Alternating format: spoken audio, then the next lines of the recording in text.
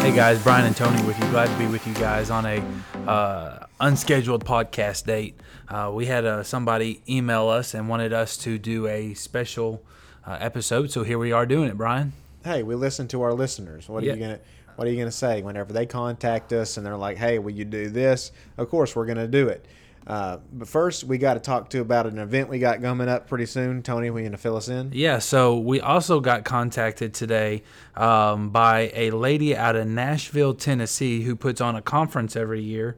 And the conference is called a No Pity Party Conference, Brian. And what that is she talks to people in this conference setting. She has some speakers and then a keynote speaker. And she puts on this thing where she gets all these group of people together that have testimonies, that have went through things. And she contacted us and asked Brian and I to actually be a keynote speaker. And so that is on November the 9th in Alamo, Tennessee. That's in between Memphis and Nashville if you guys can make it. It's from 6 until 8. And we'll give you some more information as that time gets closer. But we're looking forward to speaking at that event, and we're very honored and thankful.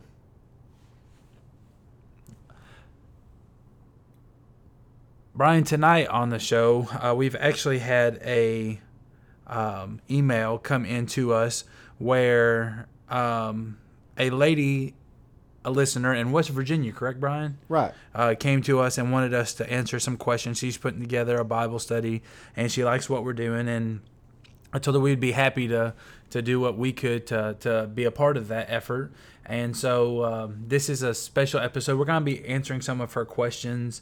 And sometimes these will relate, sometimes they won't relate, but we're glad you're tuning in to listen to this bonus episode. Absolutely. All right, Brian, so what do we got going on? So anyway, as Tony was saying, she sent us a bunch of questions for kind of fill in for a different Bible study kind of questionnaire. In fact, I know that they connected with Lindsay Kiefer and sent her these questions as well. And Lindsay's going to be working through that and answering those questions. We contact her today to see whether or not she's responded or not. But anyway, some of these questions are pretty hard hitting that I think that we can give some insights to some of these. Of course, we're not saying that we're perfect in any of these answers or that we're the poster children for ministry by any means.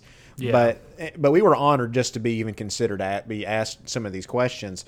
And so I responded whenever they sent it. I went through it. It took me like an hour actually to type everything out. Hopefully it won't take that long on the podcast. I don't think it will. But, I do want to get into some of these things because they were important questions.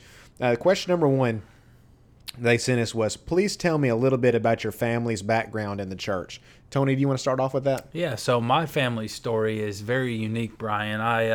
Let me count it down. I'm 1, 2, 3, fourth generation Apostolic Pentecostal, and my daughter is fifth, which is so exciting to me. And I count it such a privilege to have quite a legacy that I tend to carry on. And my story is my great-grandmother was the first one baptized in Jesus' name and filled with the Holy Ghost in a little town called Cobden in the state of Illinois. And my grandmother still attends that church. My dad actually pastors that church. Talk about a full circle. And my sister is a piano player, and my brother-in-law is the assistant pastor there. And my sister's little girl still goes to that church. But I'm so honored to carry on that tradition. Even though I'm not in that same church, I'm still blessed to have that as a heritage of mine. Brian, what about you? So mine is kind of a lengthy background. Some of it, my mom, whenever she was born, my grandparents were already in the truth. But so I heard all the information through one of my aunts. But the story, kind of when you back it up, it really ties into the history of the Jonesboro revival. And if you've read the book like United We Stand, the author. His name doesn't come to my mind right now, but it's one of the books you have to read in order to be licensed with the United Pentecostal Church. And in that, there's a few references to Jonesboro that are made, and specifically to T. Richard Reed. And Tony, remember when we went to speak with Tim Gaddy, and that podcast is coming out shortly, how there was that wall that was hanging up, and I asked, do you recognize whose picture that was as the second picture in his office? Yeah, I remember that. Well, the picture... to our listeners, was a picture of T. Richard Reed. T. Richard Reed was the second superintendent of the Arkansas district. and he was the pastor in Jonesboro of the church called Bible Hour Tabernacle. Well, his father-in-law was Brother Crane. I don't know what his first name is, but Brother Crane pastored the church that was in Truman, Arkansas, and the Bible Hour Tabernacle kind of was, from what I understand, was kind of born out of that church. So what happens is at First Church in Truman, under Brother Crane's ministry, there was this family of sisters called the Enzer family, and they were kind of like the financial backers of the church. They were kind of the core members that were there at the time, from my understanding. So what happened was, at the time in Truman, one of the big factories people worked at was the Singer factory, and they made sewing machines and things like that. My grandparents worked there. My dad worked there. I had uncles that worked there. I had a great aunt that worked there. My great aunt, Opal Robinson, was working with Ella Mae Enzer at this building, and Ella Mae Enzer invited my great aunt to church, and so my great aunt was the one that connected my grandparents to the apostolic truth because of Ella Mae Enzer's witness to them. So they were picked up on like a cotton trailer, and they were brought to the church in Truman. That's where they got into church. My grandparents they were Methodist prior to this. But anyway, so actually they were what they called shouting Methodist. One of my uncles or something, whenever he found out that my grandparents had received the Holy Ghost, he actually got up out of his chair and shouted and ran in a circle around his chair, and just sat back down. But anyway, so that's how my family first got ingrained in the apostolic truth. And so, of course, that would make me third generation because my mother was raised in that. She and my dad, they were connected again through the Singer factory, because I had my mom's brother-in-law worked beside my dad, and he's the one who introduced them together. And it's a kind of a crazy story how everything came to be, but that's kind of where my origins in the apostolic truth started. So we both have been kind of rooted in this, Brian. Right. I mean, this is home to me. So you're going to have to forgive me, Brian. I just took my phone in my office and plugged it up in the charger. So you've got the email. I can't ask you any questions unless we share your phone. Okay. So question number 2 was, when and where did you receive the baptism of the Holy Ghost and were baptized in Jesus' name? Well, I can answer that in 2 different forms. I can tell you when I first received it, and I can tell you whenever I received it and I knew that I received it. Okay. I was 7 years old at the Cobden, Illinois church. I can take you to the exact place. I was seeking the Holy Ghost. My sister was seeking the Holy Ghost in the same church, in the same service. And God filled me with the Holy Ghost. And I remember not wanting to be baptized, number one, because it was real cold outside. And 2, my grandma and grandpa was out of town, and I wanted my grandma and grandpa to witness that. And I was actually the first person my dad has ever baptized, which was really cool and unique. But I can honestly tell you that it wasn't. Now that was in 1997. Okay, think back to when you were 7 years old. You weren't, even if you got the Holy Ghost, you weren't really living for God at that time. You had an experience. Well, I can take you to the place in the Illinois District Campground in Wapella, Illinois, where I felt a closer drawing to God, and that place holds such a unique spot in my heart that I hope that everybody could experience. But it was 2004. You've heard me talk about it on the podcast before, with Brother Tim Gaddy, which is now our Arkansas District Superintendent, was preaching. I remember coming home so full of the Holy Ghost then, and Brian, it was then when I knew that my life was changed forever. That's pretty much my story. What about you, Brian? So with me, both in the same place. It was on the corner of Temple and Christie Street. I received the Holy Ghost in one of our youth services that our youth pastor, Eric Whittingham, was putting on, that actually turned into a prayer meeting. And that's a novel idea, people getting the Holy Ghost at a prayer meeting. Who had ever heard of such a thing? You're not supposed to do that. Yeah, except for in Acts chapter number 2, and that's when they received the Holy Ghost at a prayer meeting. That's for another podcast. But that's another podcast. Anyway, so that's what happened to me. We were having a youth prayer meeting, and I received the Holy Ghost at that time. And then I remember not too long after that, I went to our pastor, Brother Ray. I remember knocking on his office door and asking him, can I be baptized? And I was kind of intimidated. I think I was 8 or 9 years old at the time. And he said yes. And I, kind of surprised my parents with it. My dad had to leave church and run home and get me a change of clothes, and came back in time at the conclusion of the service. And Brother Ray allowed the youth pastor to baptize me in Jesus' name. And so that is where I first received the gift of the Holy Ghost, and that's where I was baptized in Jesus' name, was in that church in Truman growing up. Brian, let me see your phone. I think I've given it to you already. Oh, yeah, here it is. No. All right, so question number 3 is, who are some of your spiritual mentors or people that you admire? Oh, there's so many people that I would say that I admire. Of course, there's the cliche answers of, obviously there's these camp meeting speakers and people that everyone would know. But as far as local people that I really admire and that I look up to, I look up to anybody that has a very firm grasp on truth, because that's something I'm passionate about. I like to connect with people that are like that. Anybody that is passionate in their preaching, somebody that I look up to that in a style of preaching. Those are there's just so many people that I would be remiss if I began to go through the naming of the list, because I'd leave somebody out and I'd think about it later and I'd say, oh man, I forgot. How about you give me your top 5 favorite preachers? My top 5 favorite preachers. Again, it's going to vary. You're hitting me on a night where next week you ask me the same question to be different. I just off the top of my head, 5 that I'll just name would be Sam Emery, Anthony Mangun, Jeff Arnold, Wayne Huntley, Larry Booker. Okay. For me, I'll give you the tangibles and untangibles. Okay. All right. So what I mean by tangible is somebody who's planted seed in my life, somebody who has one-on-one mentored me, and people like that come to mind is obviously my pastor, Joey McKinnis. Mm-hmm. He really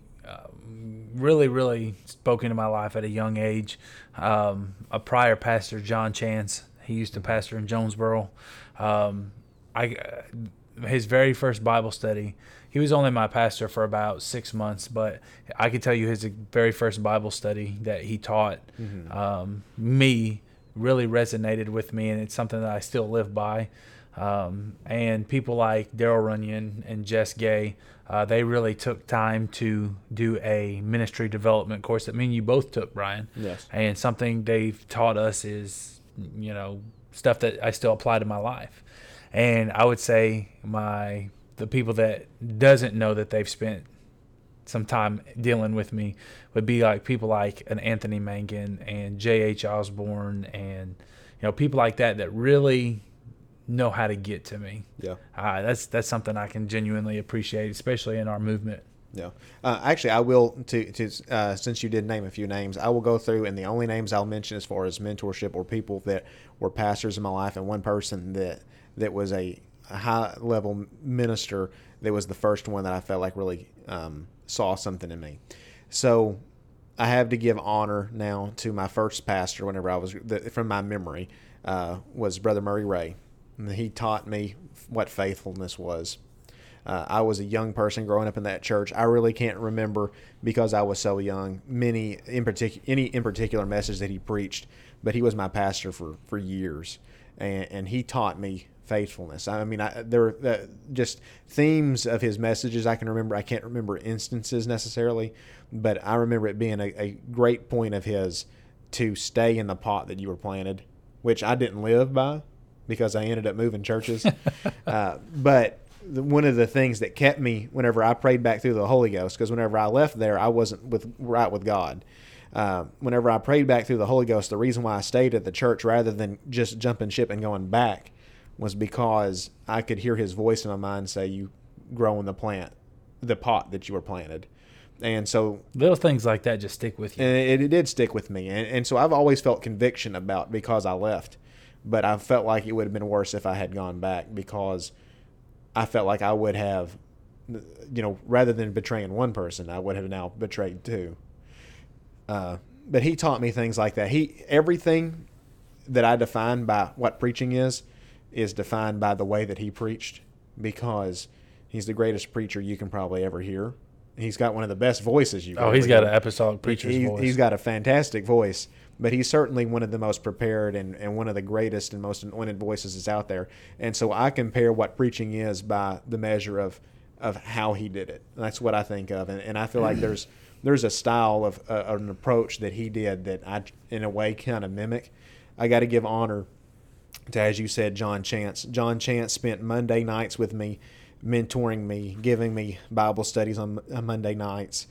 If it wasn't for him, I would have never fallen in love with the truth. He's the one who taught me to fall in love with the Bible and that it was real and that it didn't have to be boring, a Bible study. He's the one who taught me that to really fall in love with this truth. And then I got to give honor to Daryl Runyon, who's my pastor now. Without him, I would have never had the opportunities that I've been given. Without him, I would have never been licensed. He has been good to me beyond what I could certainly merit. And, you know, he's very open with the pulpit. He's willing to give young ministers a chance, even if, you know, they aren't perfect. And by no means am I perfect. We've had to have many awkward conversations of him being like, Brian, why are you so boneheaded? And man, I think I've had more than those than I really want. and he's had some very blunt conversations with me. But the fact is that even through all that, he still has reached to me. And he's a person who lives by the philosophy of ye which are spiritual, restore such a one in a spirit of meekness. And so that is something that I'm learning from him. I'm not saying that I've learned it, because that's something that God's got to work on me, because I don't see me being as meek and spiritual as he is, because I feel like if it was me in that position, I would be much harder on some things. But it doesn't mean that I'm right. That's right. It believes, you know, there's many, it could be my own carnality that says, well, because I feel like I'm better than somebody or whatever it is. But anyway, the fact is the Bible does say, ye which are spiritual, restore such a one in a spirit of meekness. And he embodies that. He embodies a love for people. And then I have to give honor to your father-in-law, because I felt like Brother Ramsey was the first minister that really noticed that I really had something to offer. He tried to get me involved in Sunday school. And one of the greatest things that he did, most ministers that you're going to have in your life, they teach you how to live for God. But he's the one who taught me how to die for God, because through his sickness of cancer, he was a man that it seemed like he always embodied peacefulness. And he taught me not just how to live for God, but how to die for God. All right, so I'm going to read question number 4, and I'm going to give it back to you for 5 and 6. Does that sound good to you? That's fine. All right, so number 4 is, do you guys go and travel to special services such as revivals, youth events, because of the times, North American Youth Congress, etc.? Or have you ever been on a missions trip? If so, where? I have not been on a missions trip. I haven't either. Well, I guess I kind of have. My mother-in-law is a children's evangelist. Right. And we got, whenever my father-in-law that Brian just alluded to was dying of cancer, one of his last wishes is that my brother-in-law, Craig O'Brien, and myself, sponsor of the podcast, Seal It Up. Nice plug. Yeah. Whenever David passed away, he asked that Craig and I continue to travel with Kim and not to let that ministry die. So we've decided to keep it going, and we've been invited to Canada the last few years for a couple weeks at a time and traveling all over Canada. Brian, have you been anywhere specific? No, like I said, I've never been on any mission trips, and in fact, I've never been out of the country at all. We need to work on that. Yeah, the closest I've been is I saw Canada once. I was in Detroit at the airport, and I saw Canada. That's awesome. That's as close as I've been. Now, traveling to special services, Brian and I both do that because of the time. Such an awesome event. Let me plug that. If you've never gone, go. 2 words, life-changing. Yes. That it's one of my favorite things to do. As a matter of fact, some of the most impactful sermons there's ever been preached in our movement, you can thank because of the times for. Certainly. Many ministers have been called because of the times. All right, Brian, read me that number 5 question. Yes, I will. But I will say, also NAYC I've been to. I grew up going to camps. Tony, you were a camp rat growing up. Yeah, I think that's a later question, so let's get into that later. Okay. So we're on number 6? Something like that. 5 or 6. Oh, number 5. I'm sorry. What roles and positions do you fill at your current church? So I like to be as much as an open vessel as possible for anything that I'm asked to do. Sometimes I do them with gladness, and sometimes I grit my teeth and do it. But what I do mostly is I am a musician at our church. Just about every service you'll find me in our drum booth playing the drums, and that's something that I'm very passionate about. I've been blessed to play outside of our local local church, such as camp meetings and conferences and conventions and stuff like that. But that's mainly what you'll find me doing is playing music. Yeah. With me, I've done a little bit of it all. I have done a little bit of Sunday school. I've done some youth stuff. I've done just about everything but music. And thank God. And nobody wants that. I can't clap on beat. I can't sing. I can't do anything. Nobody wants any of that. My wife has a great talent for singing, so she makes up for me in that area. Basically, what the main thing that I'm doing now, really, my main ministry role right now is I feel like this podcast is it right now. That's it. That's the same for me. Because I certainly feel like this is way more than a hobby. I feel like this really is a ministry that's connecting with people. And I've got to say here, and Tony, I'd like for your thoughts on this when it comes to certain things. We all will be faced with opportunities in life, and we'll feel promptings of the Holy Ghost to do something. And I would encourage anyone that feels led of God to start a ministry, to get out there and start that. No matter the feedback you get when you start mentioning it to people, guys, let me tell you this. When Brian and I first started this podcast, we had people make fun of it. We had people mock it. We had people ask us questions. Even after it's been out, we've had people say, you need to do this and this and this for it to be successful. Brian and I have turned a deaf ear to every last bit of that. And You know what, Brian? Here we are. I'm very thankful for the voices we do have in our life. That is not always positive, right? But they are people that do help us. But I mean, it's out of the goodness of their heart that they're placed in our life. Yeah, and there's nothing wrong with constructive criticism.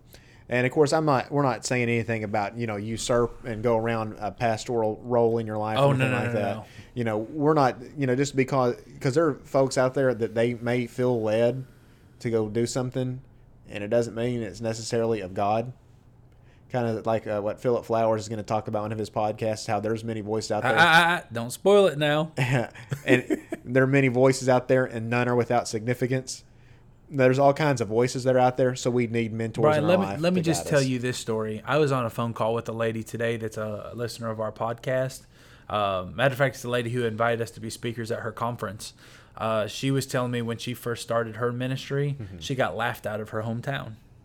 Wow. But look at her now. Yep. That is awesome. That's the thing, is sometimes you just got to start. And like I said. When was the best time to start? The best time to start was 20 years ago. What about now? Now is the second best Perfect. Now is the second best time. So, like I said, we encourage anybody out there to get it out there. And even if nobody's been doing it before, and even if you don't know what all you're doing, just get out there and get after it. Do it. Get some mentors, get some godly leadership in your life, and go for it. Number 7. Oh, this. Oh no! We got to go number 6. Come on, we man. got to go number 6. We'll teach you your numerical order here. I'm getting there. I'll let you ask number 7. Are there any particular sermons and services or songs that stick out to you, or have a special place in your heart?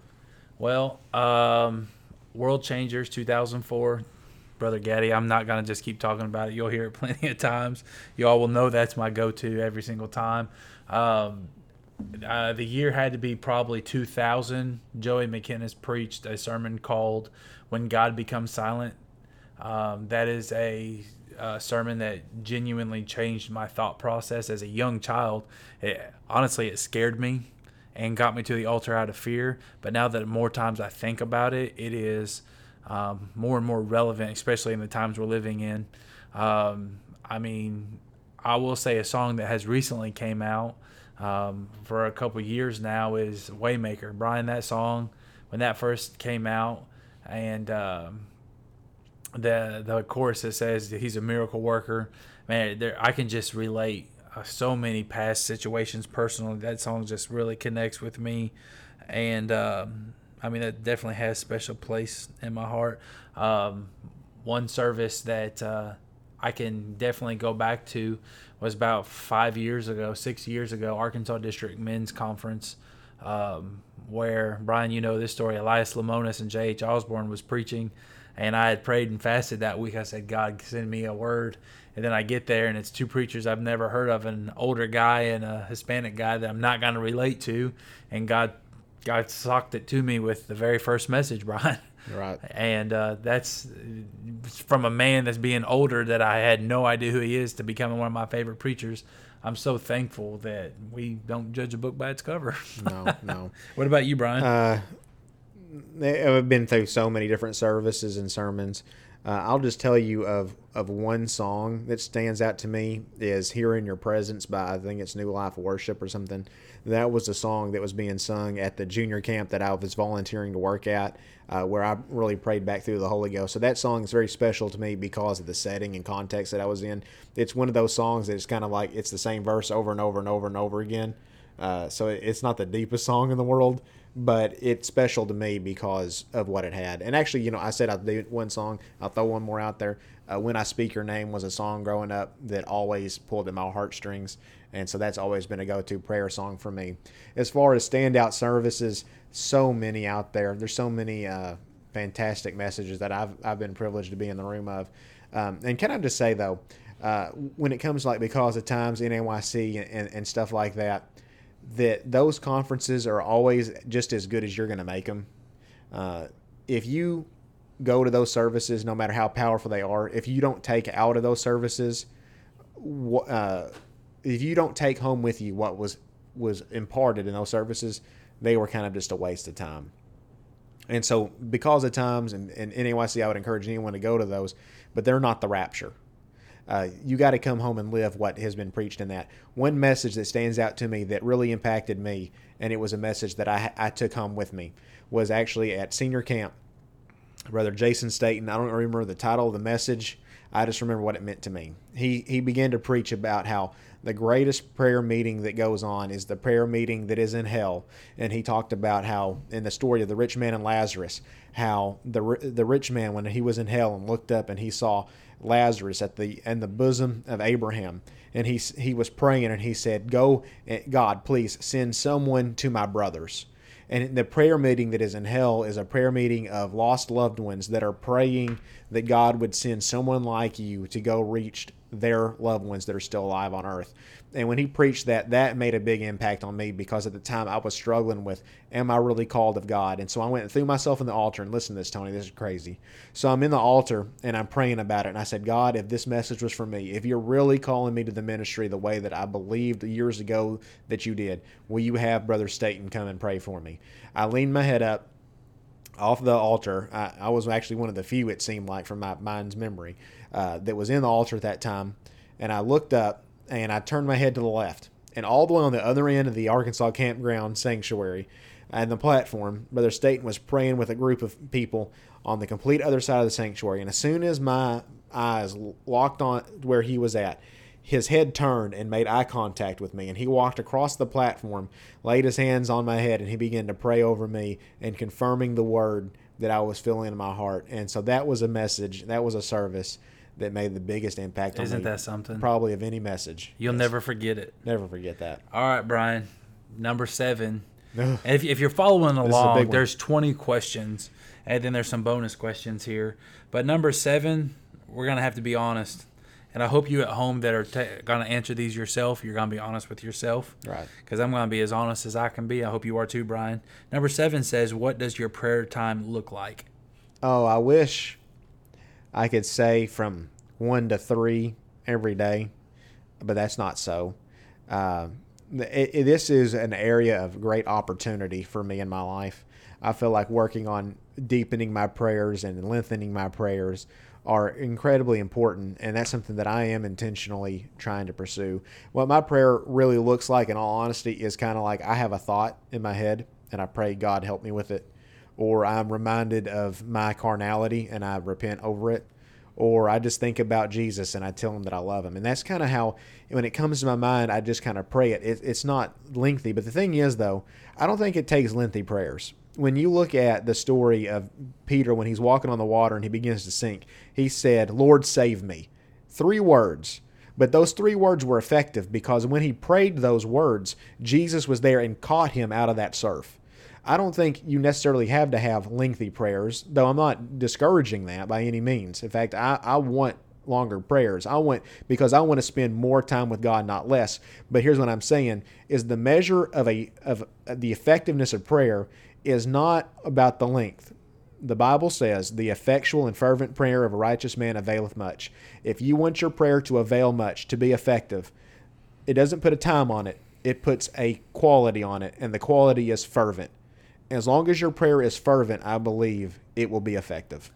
Well, for me, I'm just going to be blunt and honest with you.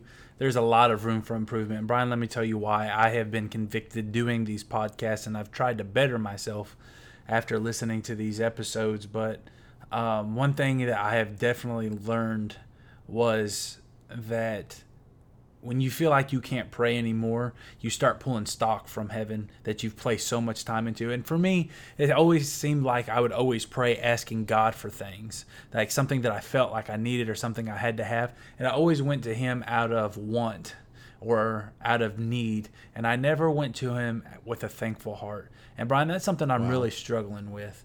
I want to change the way I pray to more of a thankfulness instead of more of fleecing God. That is awesome. I want to be more thankful and have a grateful heart. I mean, you guys, I can't really go into much detail. Oh, I definitely will in another podcast. Brian, you know exactly where I'm going with this. But I went through this trial the last few weeks, and y'all, it could have been bad. But because I have a family, such as a grandmother and parents and a wife that plead the blood over my life daily, Brian, I'm here today. Right. And I have no doubt in my mind it's because of that. But you know what? I'm going to make it more impactful to pray more. I'm going to make sure that's something that I make time to do. And I really want to encourage you as a listener. We're so glad you're here. But I want to encourage you to do the same. Take time to be thankful today. Amen. For the little things. Yeah. You don't have to be thankful for that $1 million check. Talk about it. Be thankful for the roof over your head. Be thankful for your job. Be thankful for the breath in your lungs. Be thankful for walking. Be thankful for every little thing. Brian, we don't deserve it. You're right. Be thankful. All right, number 8. If you are serving in ministry, which we both are, Brian, how did you receive that call, and did you immediately respond? Whenever I first felt called to the ministry was in a youth service I did not want to go to. I think I was in the 9th grade. And I remember my parents were forcing me to the Friday night youth service. And whenever I got there was 3 speakers at the time. And by the 3rd speaker, I was mentally checked out, even though, you know, some of their stories were incredible because it was, you know, they were talking about folks that were in there, they were delivered from drugs and stuff. But, you know, you've been in services that even if, you know, like let's take Because of Times, for instance. When you go to those morning services and there's 3 preachers in a row, even if they all knock it out of the park, it's still, you're worn out. And you're ready to go eat. Yeah. And so I was kind of checked out. Well, our youth pastor at the time, Jonathan Sanders, was giving a message. And at the end of it, when he reached the altar call of that, and I was in a room of maybe at the max 10 young people. And he asked a question. He said that he asked for someone in the youth group that would be the next leader to take a step forward. And that would be kind of a sign of stepping into their calling. And whenever he said that, I knew that couldn't be me. Because I knew that I wasn't right with God. I knew that I didn't even want to be in that service. And so who was I? But in my inefficiencies and my insecurities and all that, in that moment, I felt the power of God fall on me. And I've never felt it like that before or since. And I kind of wonder if that's what Elisha felt when Elijah comes walking by, and he just throws the mantle that represented the anointing. He throws it on his shoulder and then walks by and pulls that anointing down. And Elisha pursued that for years, or he followed Elijah just because he was touched by that anointing. And I felt like, to me, that's what I felt like was happening in that moment, was I felt that anointing. And it was years before I ever got to feel that again. Because I think as Elisha served Elijah, he probably did everything he could to get as close to that mantle again until eventually he possessed it. So with me, that's where I felt the moment. Now, how did I respond? I didn't know how to respond. Does anybody? Yeah, exactly. My only thing was, well, I know God's doing something in me, so can I give a testimony? So I asked our youth pastor, hey, can I testify next Friday night? And so what I did was I encouraged the other young people, don't miss youth service, because I didn't want to be there. But yet God did something in my life, and I don't know all of what it was, but I know that if I hadn't have been there, I wouldn't have felt it, and it wouldn't have changed me to be what I eventually would become.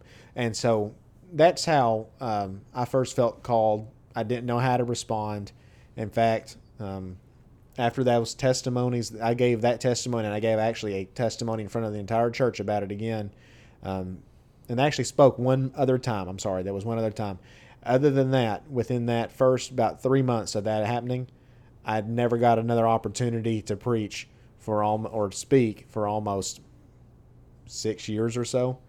And so sometimes it's a long time before of that responding. The only way I could encourage someone to respond is through it all, be faithful and to pursue. Man, that's a good answer, Brian. I hope I can come up with something close to that, but I can take you to the place where I got my calling in 2004, and I can take you to the place where I decided to accept it in probably 2012. Because, Brian, I ran from it for so long. I felt like I had so much stuff I would rather do, and I could get to God later. And that is such a dangerous place to be, thinking that you can run from God and just come to Him when you want. We're not promised tomorrow. And I would hate to be on my deathbed knowing what could have been. I would rather live a life full of regrets than a life full of wonders. What could have been. And I remember whenever I went to my pastor and said, I feel like I'm called to ministry. And he said, I know. But my question to you is, when you going to stop running from it? And I ran from it and ran from it and ran from it. And honestly, to this day, there's still times where I question, why would God even call me? Brian, I had somebody... All right, I'm going to be transparent. Is that okay? I had a prophet come to me at a point. Brian, you were there. And if anybody knows anything about me, I'm very careful about prophecies and who I let speak into my life. Brian, you know that more than anybody, man. But I'm very, very careful because I don't want just anything being spoken to my life. And he said to me, this was 8 years ago, 7 years ago, maybe. No, man, I don't even want to put a date to it. It's so long ago. Yeah. And he said, your voice, my wife just reminded me of this because of our podcast, but he said, your voice will reach thousands that others never will. Mm-hmm. Brian, how many streams do we have right now? Over 10,000 as of right now. How many downloads do we have now? We hit 5,000 a day. And here's the thing. Sometimes we think that God's calling is overnight. No, never that way. And little did I know that 7, 8, however long it's been, years later, that, Brian, we would start this podcast on a whim and be able to reach so many people. And I'm thankful for you guys listening. Without you, all this is completely pointless. It's me and Brian getting together on a Tuesday night at 8:54, recording a podcast that nobody's going to listen to. But because you shared this with us, we're so thankful you're here. But it's stuff that sometimes you don't feel qualified, and that's something you got to push to the back of your brain, because Brian, none of us are qualified. Yeah. This isn't one of the questions they asked, but you said something, and I want us to double down on this because I think this is important. And I think there's some folks that whenever you just said it, probably were connected with it, where you kind of talked about how you kind of are skeptical of some things. But one thing you said, and that was you're very careful about who speaks in your life. Talk about that. Well, I mean, there are people that's in the world that are after certain things, such as titles, positions, and they don't care who they've got to climb on or climb over or step on to get to.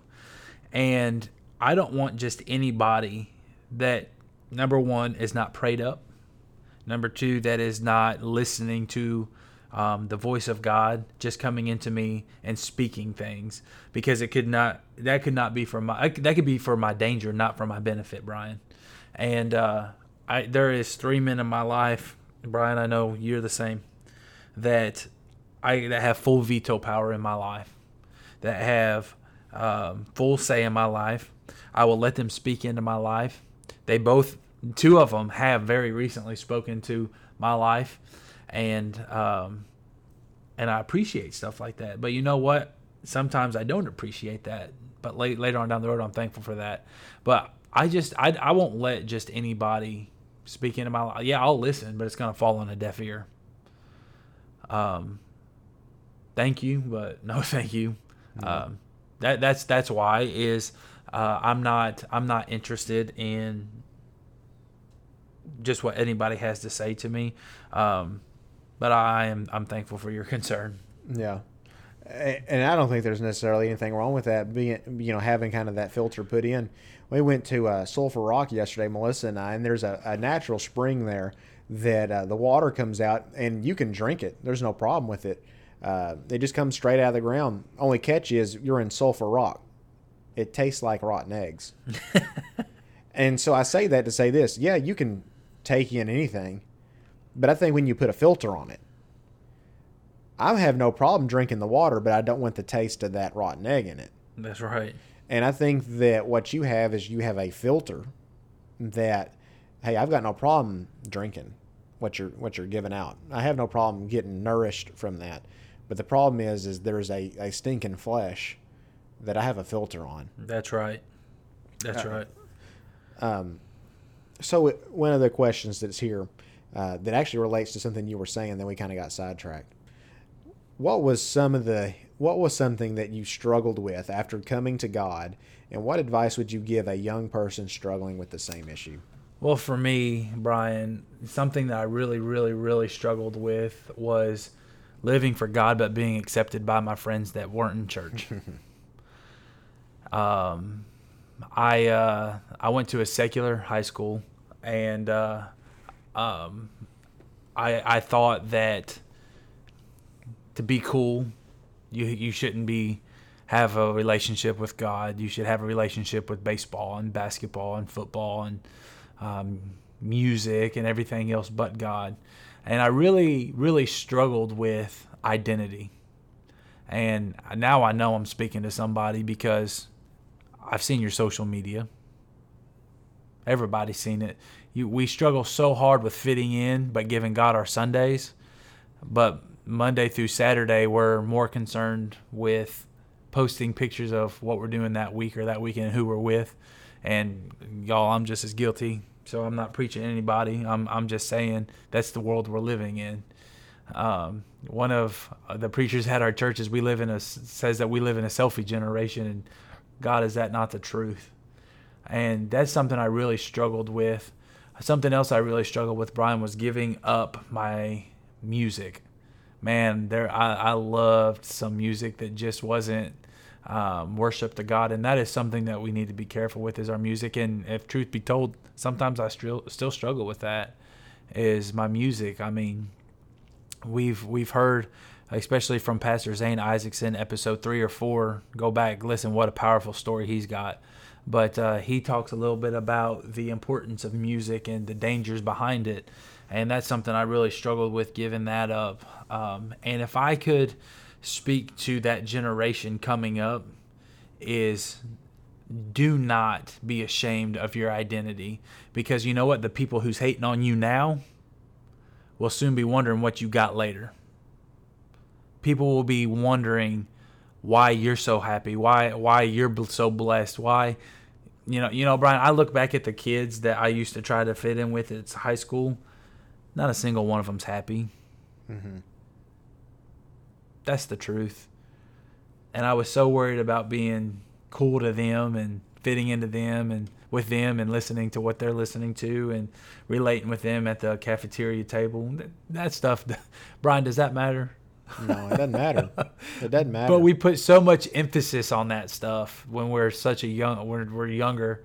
And now I don't keep in touch with anybody that I went to high school with. I'd still have some childhood friends, but you know what? They're my church friends. I mean, shout out James, Jared, Jonathan, Andrew. What about you, Brian? Do you want my politically correct answer or my honest? You can't answer? even say that, so give me your honest answer. All right, I'll give you both. Actually, you know what? I'll give you. I'll give you the just blunt honest. I'll give you two since you gave us two.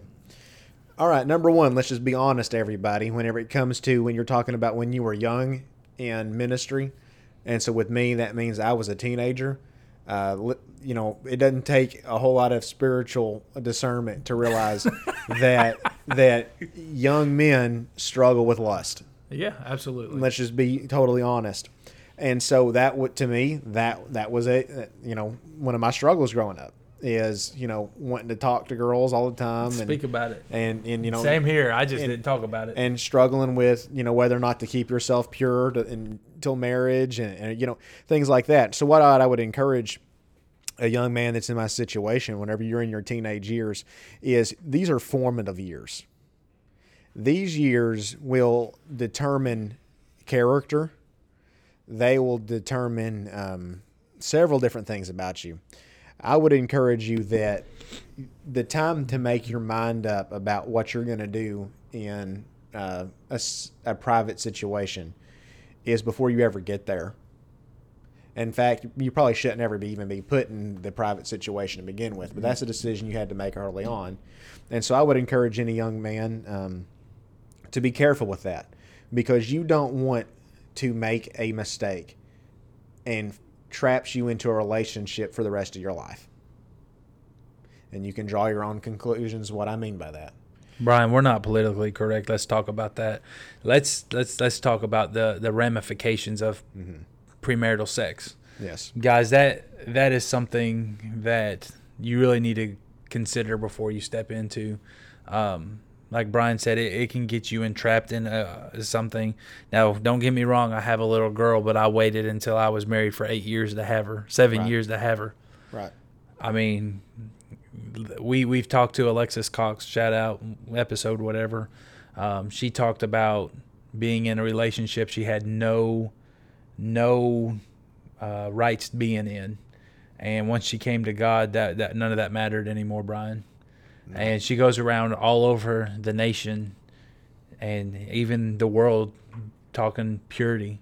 That's important. It is important. It is important. And it's a shame that our society has made virginity into a joke.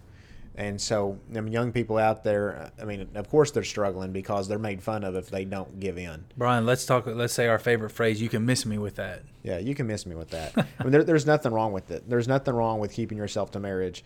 I did not have sex until marriage.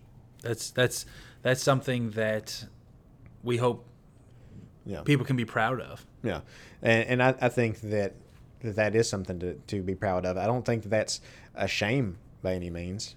Right. I'll be honest with you. With me,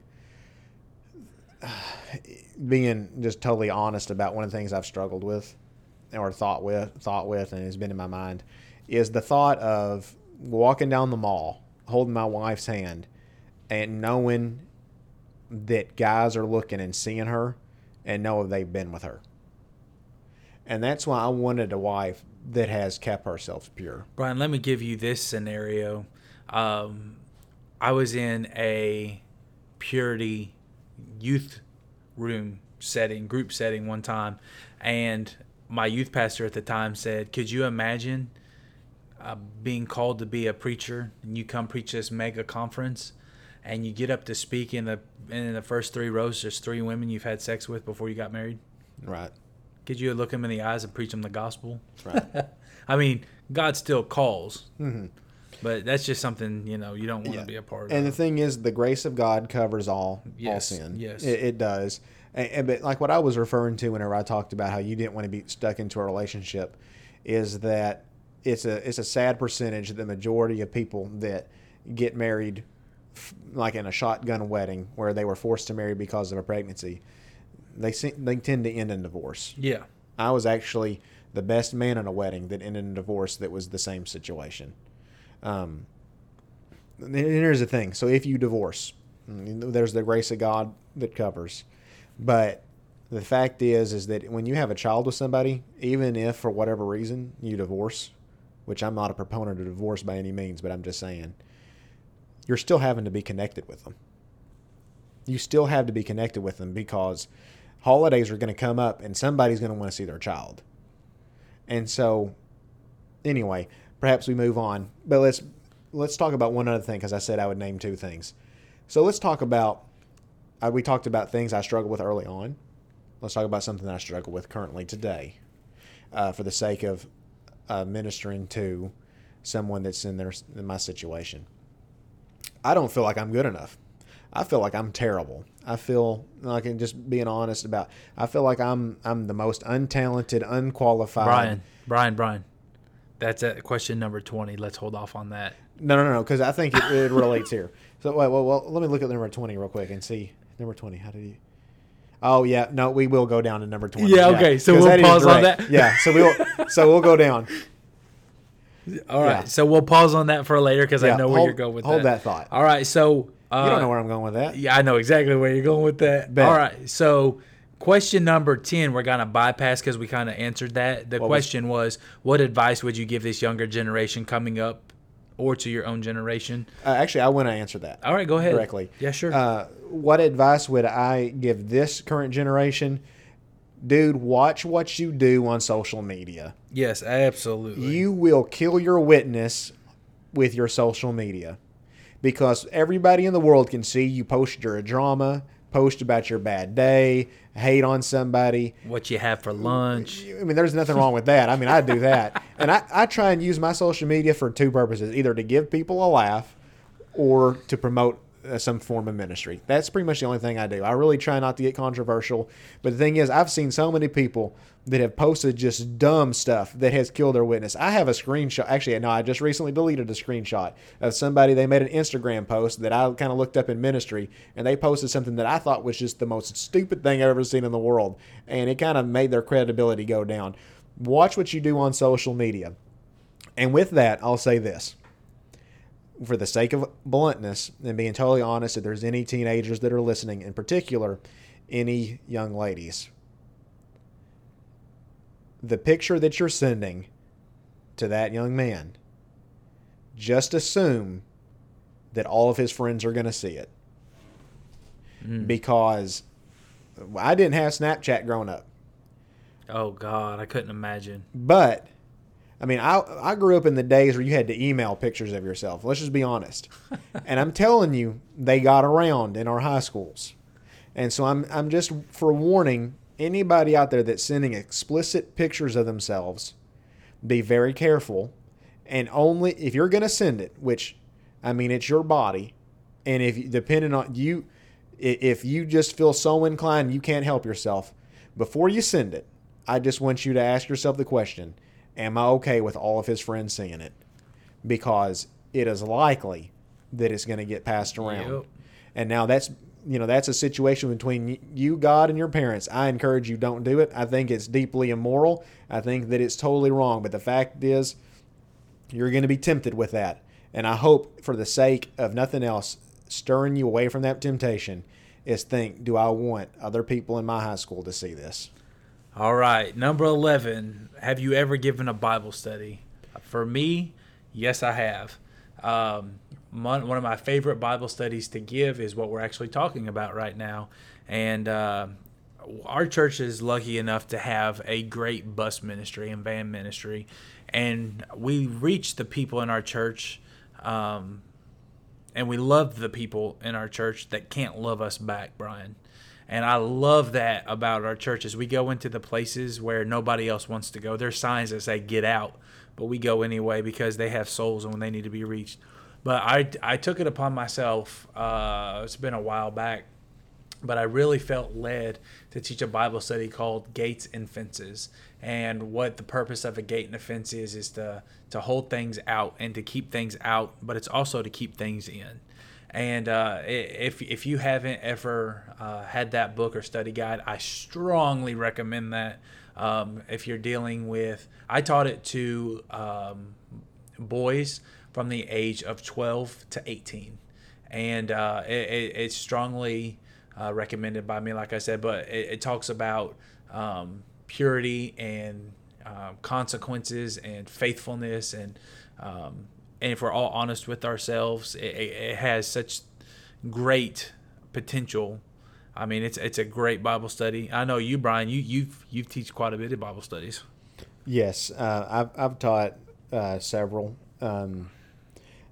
I would rather do a smaller group Bible study, verse by verse kind of Bible study, than I would to a group of people in a preaching kind of setting.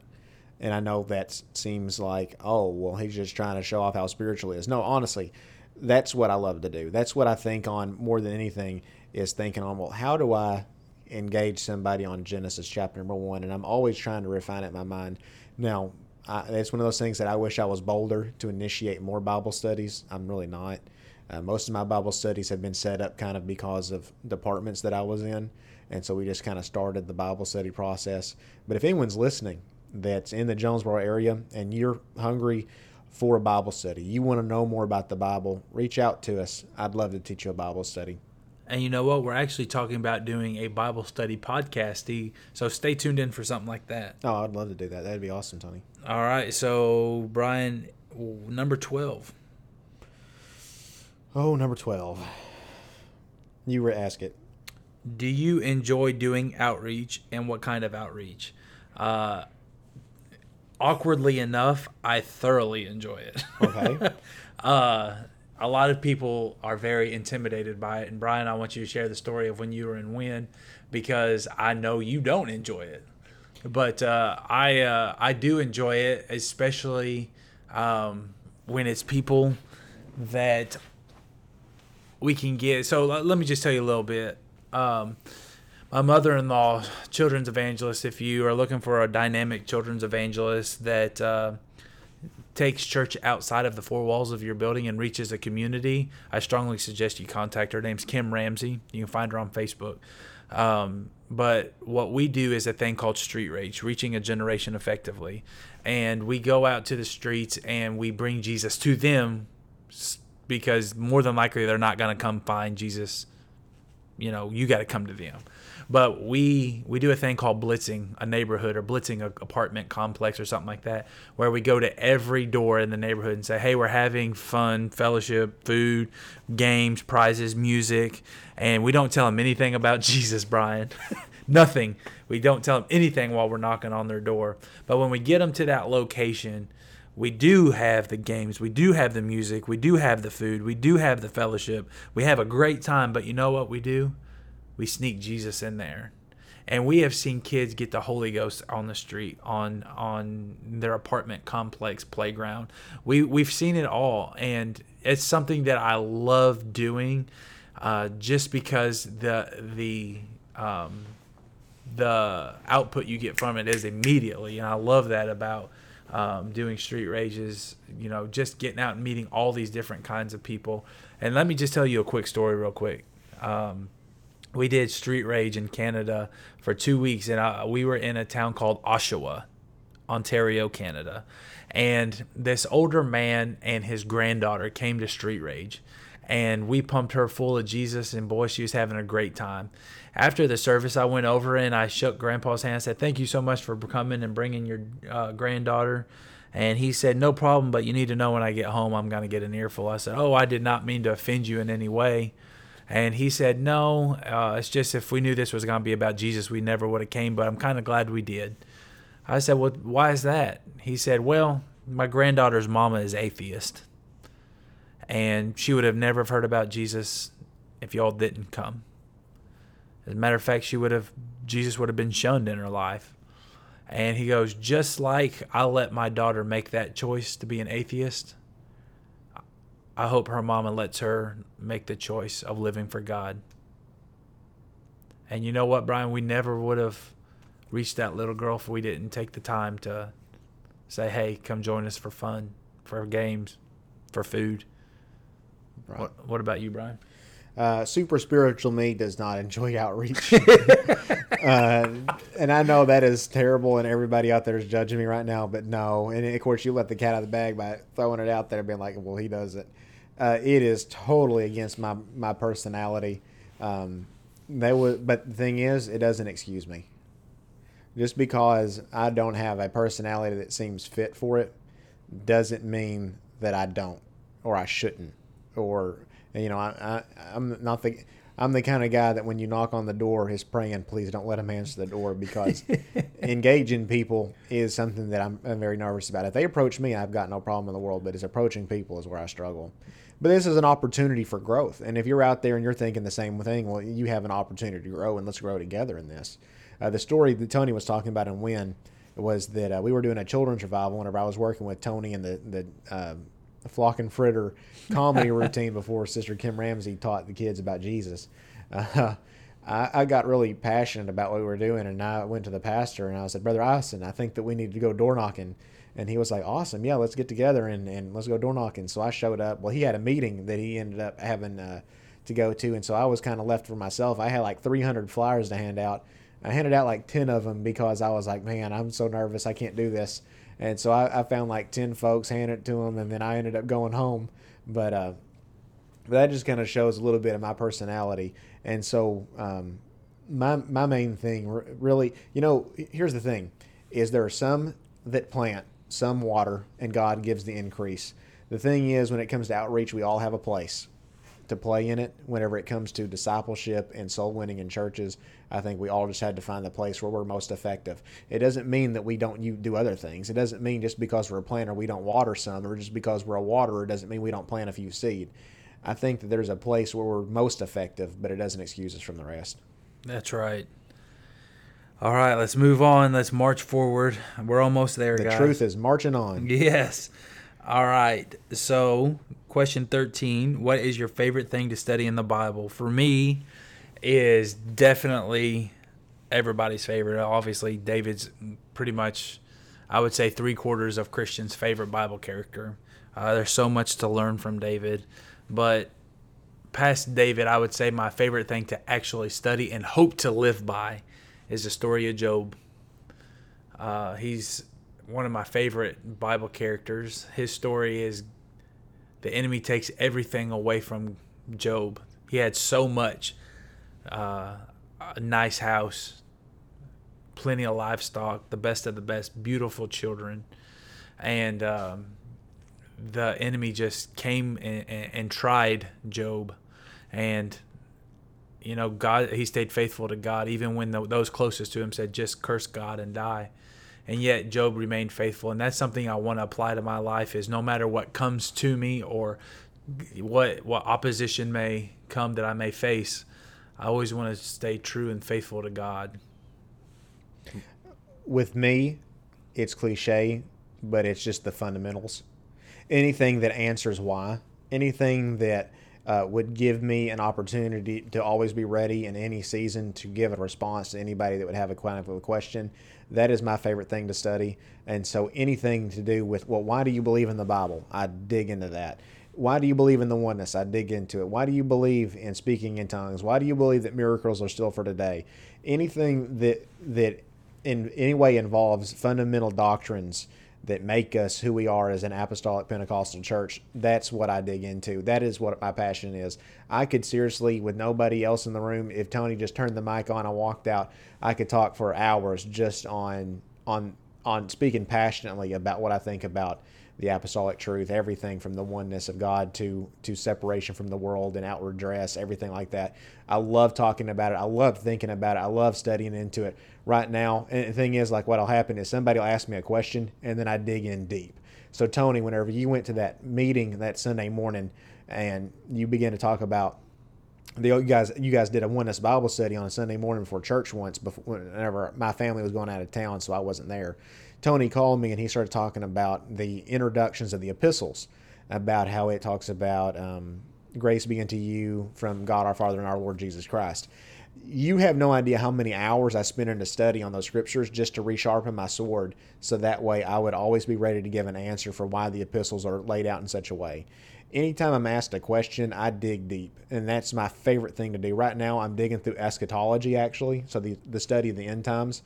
I'm actually reading thesis papers by a guy that has his master's in theology, and I'm reading Dr. David Norris's book on the end times at the same time. They both have very, very different views, and so I'm kind of comparing them as I go through, but that's what I'm into right now.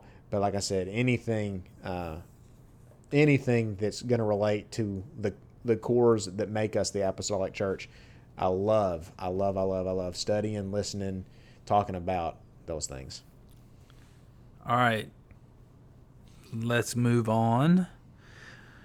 Number 14. Brian, why am I reading all these? Because you're better at reading than me. How would you describe your worship in a few words? Well, I'll go first. No. Let me go first, because my answer is 2 words.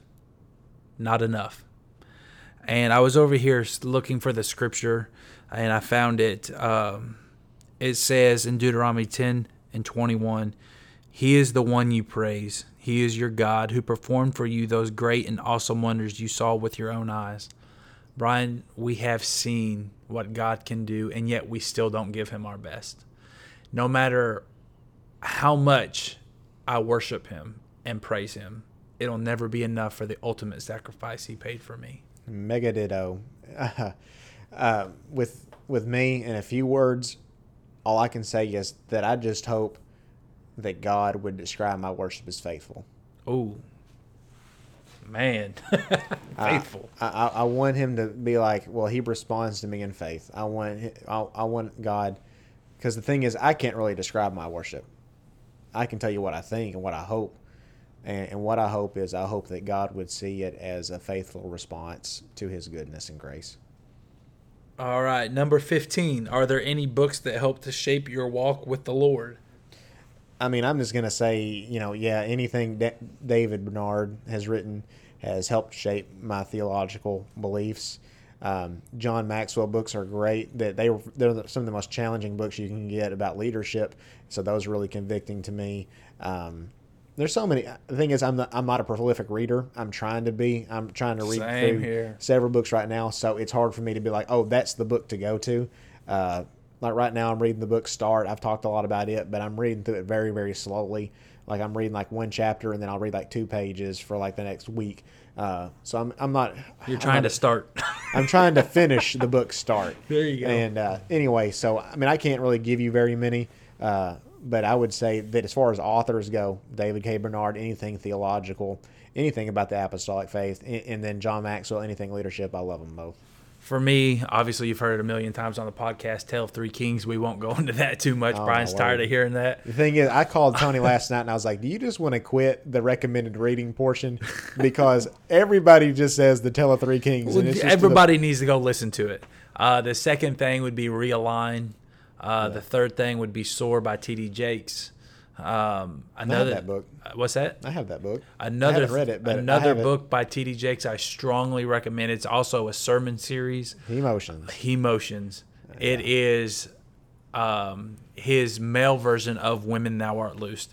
It talks about how to be a man. How to be a man for your family, for God. I really strongly suggest that whole series. Oh my word, that's such a good book. And my last one would be Preaching Through a Storm by, I think it's H. Beecher Hicks, maybe. You got it. Yeah, that's a great story. He tells a story about losing his wife and kids while he's pastoring this mega church, and he's expected to pastor and lead his congregation. And when he first gets up to preach, he starts talking about, joy comes in the morning, but how long is the night gonna last? And for anybody who wonders that question, get the book.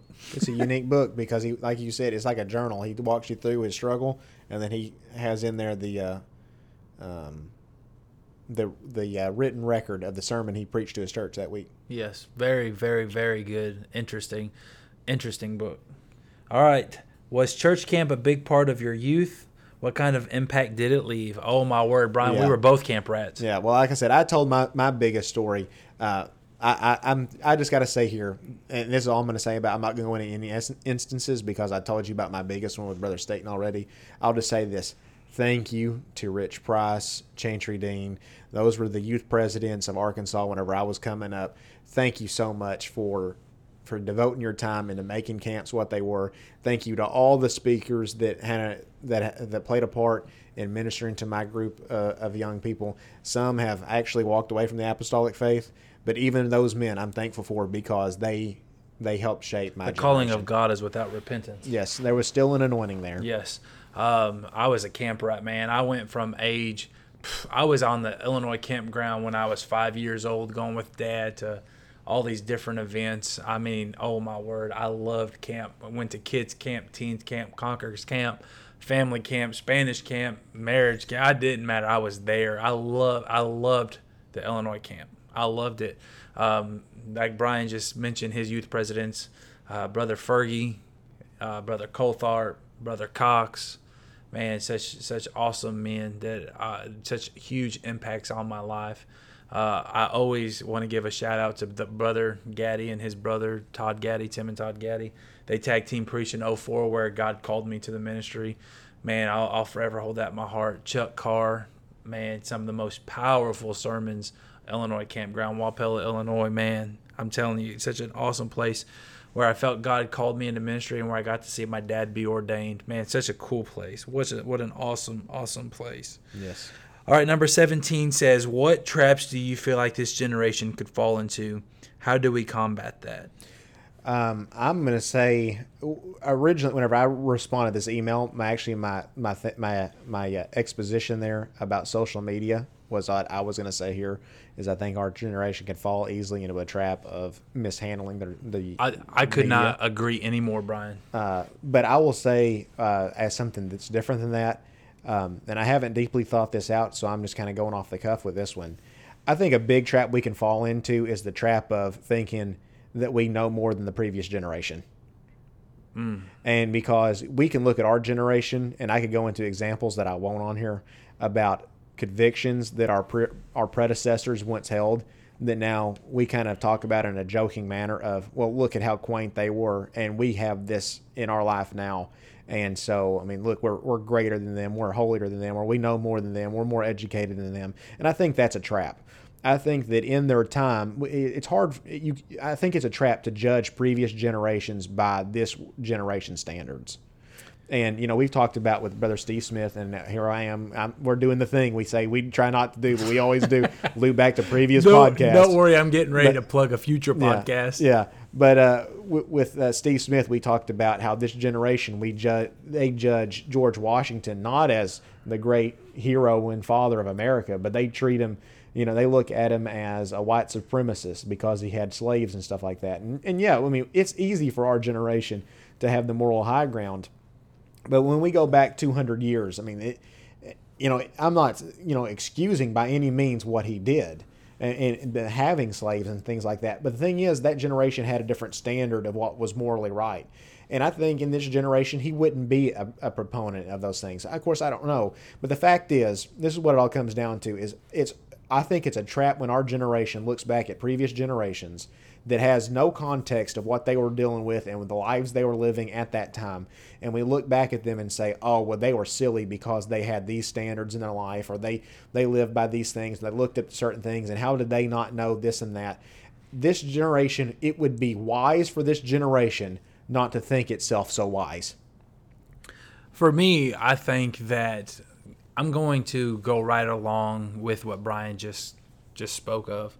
We just recently recorded an episode with Michael Maupin, evangelist, known traveling evangelist Michael Maupin. He talked to us a little bit about stakes that are the prior generation have placed in the ground. And our generations pick them up and move them a little further back. and the next generation is going to pick them up and move them a little farther back, and the following generation is going to do the same, where all of a sudden these issues are no longer issues, but they're accepted in the church.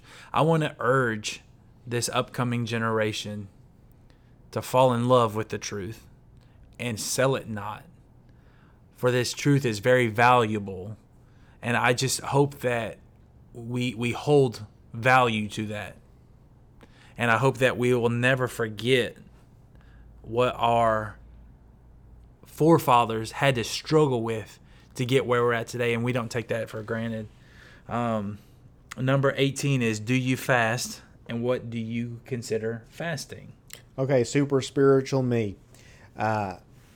Fasting is always a struggle. Of course. And there was a time where my wife and I'm thankful that I married a lady that has similar convictions that I have.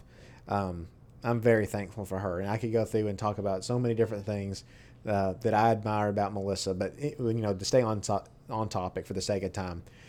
Whenever we left Because of Times, I think it was last year, we had purposed that we were going to fast every Monday, and we would stay up until midnight just so we could break the fast and eat, because we're foodies.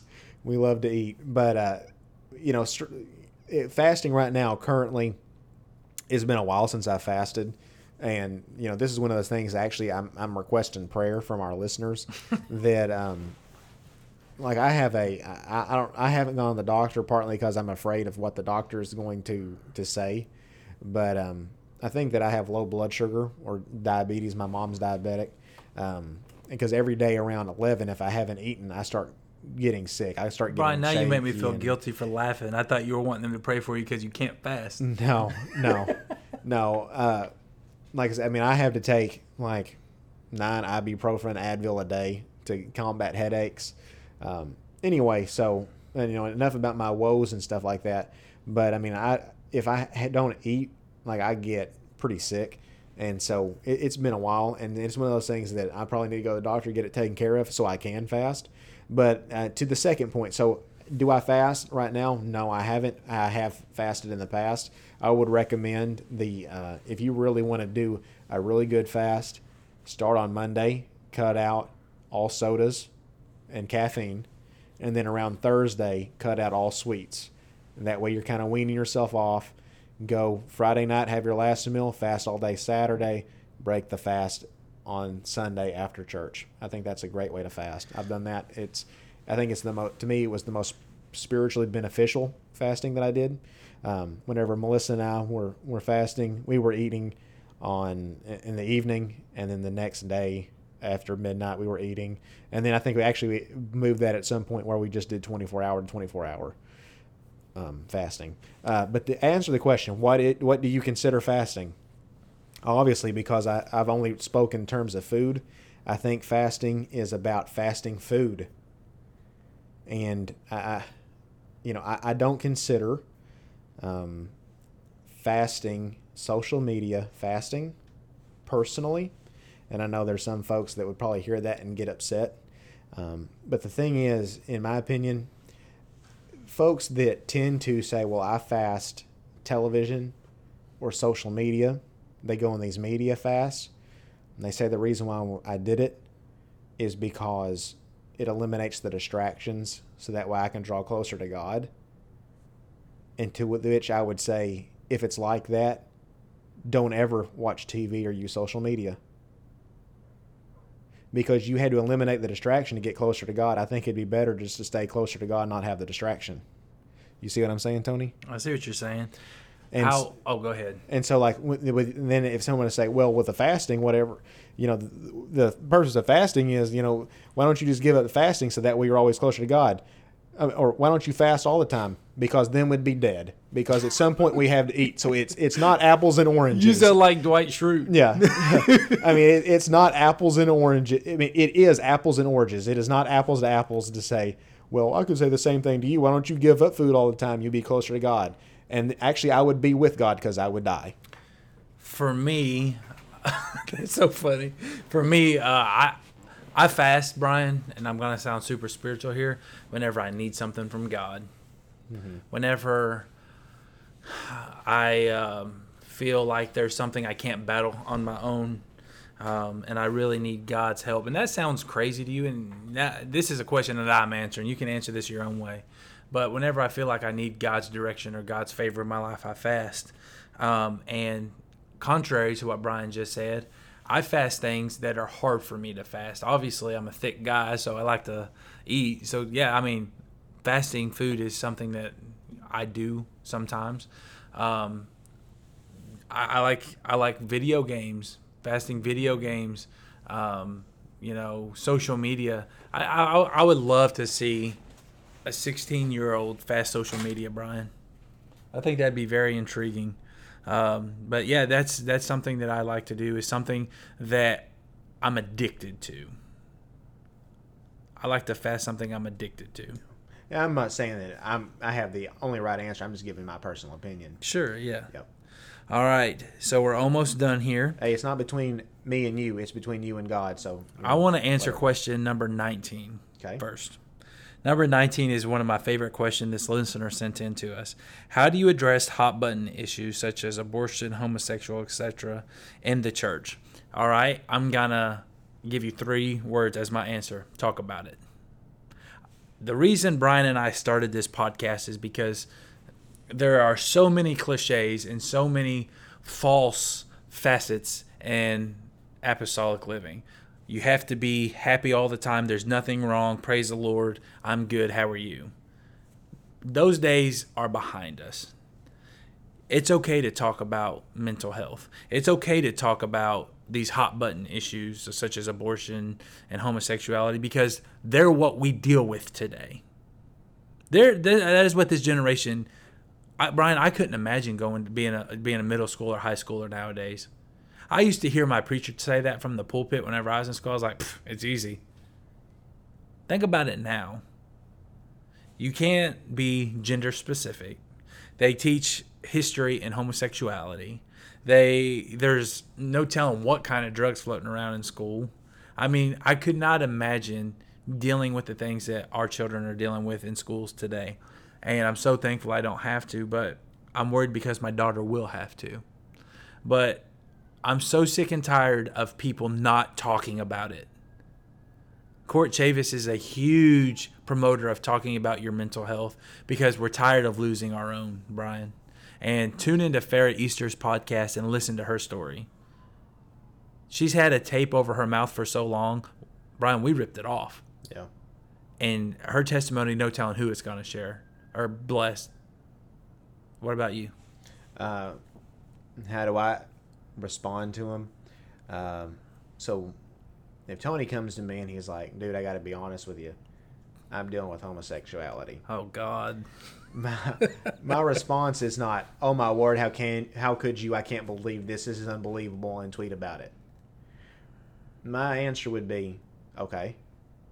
And then we begin to go through the process of how you get away from that kind of lifestyle. And the reason why we say okay is because it doesn't shock me people sin. And I don't think that people's sin should be shocking to us and disturb us to the point of, oh my gosh, and we just freak out over it. I think that everybody sins. Everybody makes mistakes. Everybody does things wrong. Nobody's perfect.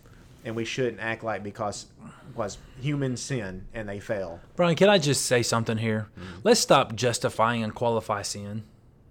I'm sick and tired of saying that at least I'm not a homosexual, or at least I'm not into drugs, or at least I'm not out cheating on my wife. Mm-hmm. Let's stop justifying sin. Mm-hmm. Yeah. I think we're kind of in the same vein, so we can go ahead and go down to number 20. Okay. Brian, you started to answer number 20 earlier, and I stopped you. So now is your time to let loose and tell us a little bit about it. How do you deal with your feelings of doubt and insecurity in your ministry? Not well. You said that with such conviction. Not well. Yeah, I don't, because I internalize things and I get really depressed and angry and bitter at myself because I feel like I've come up short.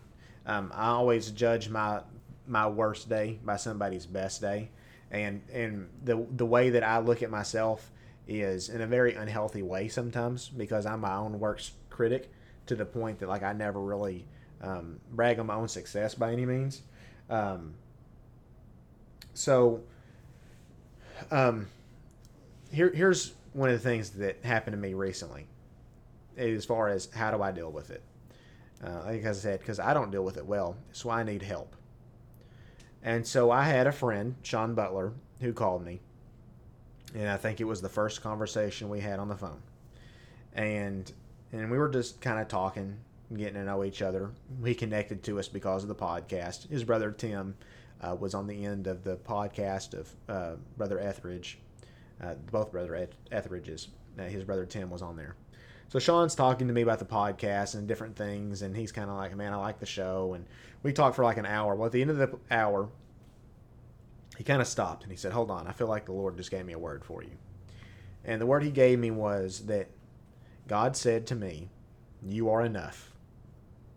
And when he said that, I wrote it down in my phone so I would remember the time, I would remember the day, and I'd remember the words.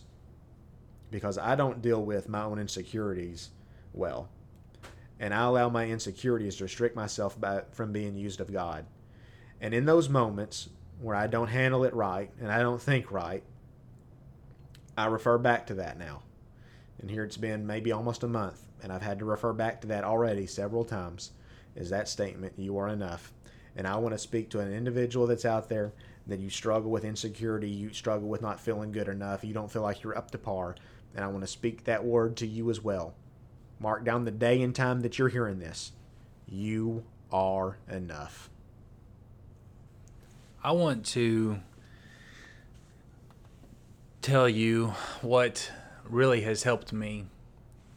And it goes hand in hand with what Brian's already said, but I want to give a special shout out to Tony McCall, and I should say soon to be Dr. Tony McCall, and Bobby Hartkin.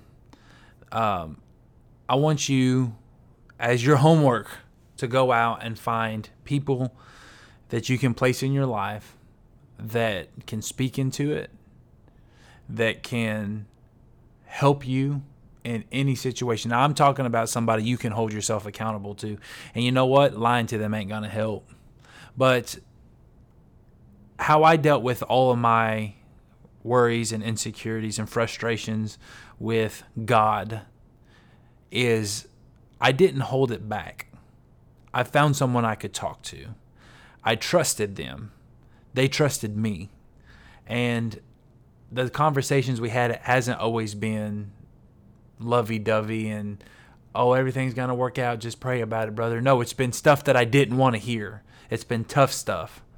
But it's because I chose those men and they've trusted me and I've trusted them that they can say stuff that I can grasp onto and hold onto and know that they're not out there telling somebody or just putting it hot on the wire, like Brian was saying, putting it on Twitter or whatever. And I just want you, as our listeners, to go find somebody that you can hold yourself accountable to, that when you're struggling, it's okay to talk about it. That when you're not being as faithful as you should be, you can talk about it. That whenever you're struggling, listening to God and holding on to God's promises, that you can talk about it. And that you're not out there alone. You're not fighting this alone. You're somebody that has ears to somebody. And I promise you, you will not regret it. Brian, I've loved sitting down and answering these questions. There's also a second portion of questions, and we're going to do another episode with those real soon. I'm super excited about what we're going to do with them. Brian, is there anything else you want to add? I think I'll say in the end here is that everybody out there, give yourself lenience and time to grow. Don't be so eager to be somebody or be something that you miss the stage of life where you're at right now. That's deep, Brian. Yeah, because I think we get that way. Guilty. One of the things that I've struggled with is, when we started the podcast, we talked about physical health, and I signed up for jiu-jitsu classes. And I haven't gone in over a month. And one of the reasons why is the thought of going in there and getting beat up by all these people that have been doing it for years. And why is it that I'm so discouraged? I'm in a stage right now, in a learning stage, they've all been in before. They've been in those shoes. They know what it's like to be the guy that doesn't know nothing. And rather than taking the time to learn the fundamentals and enjoy the stage I'm at right now, I kind of pulled away from it because I wasn't as good as somebody else. What it is, they just weren't a different stage. Where you're at right now, make the best of it. And don't be so eager to just dive out there and be something that right now you're not. Because you can become it someday. But don't cause your insecurities to cause you to default yourself into resigning to be what you already are and not pursuing what you can be. Guys, thank you so much for listening to The Crucial Conversation.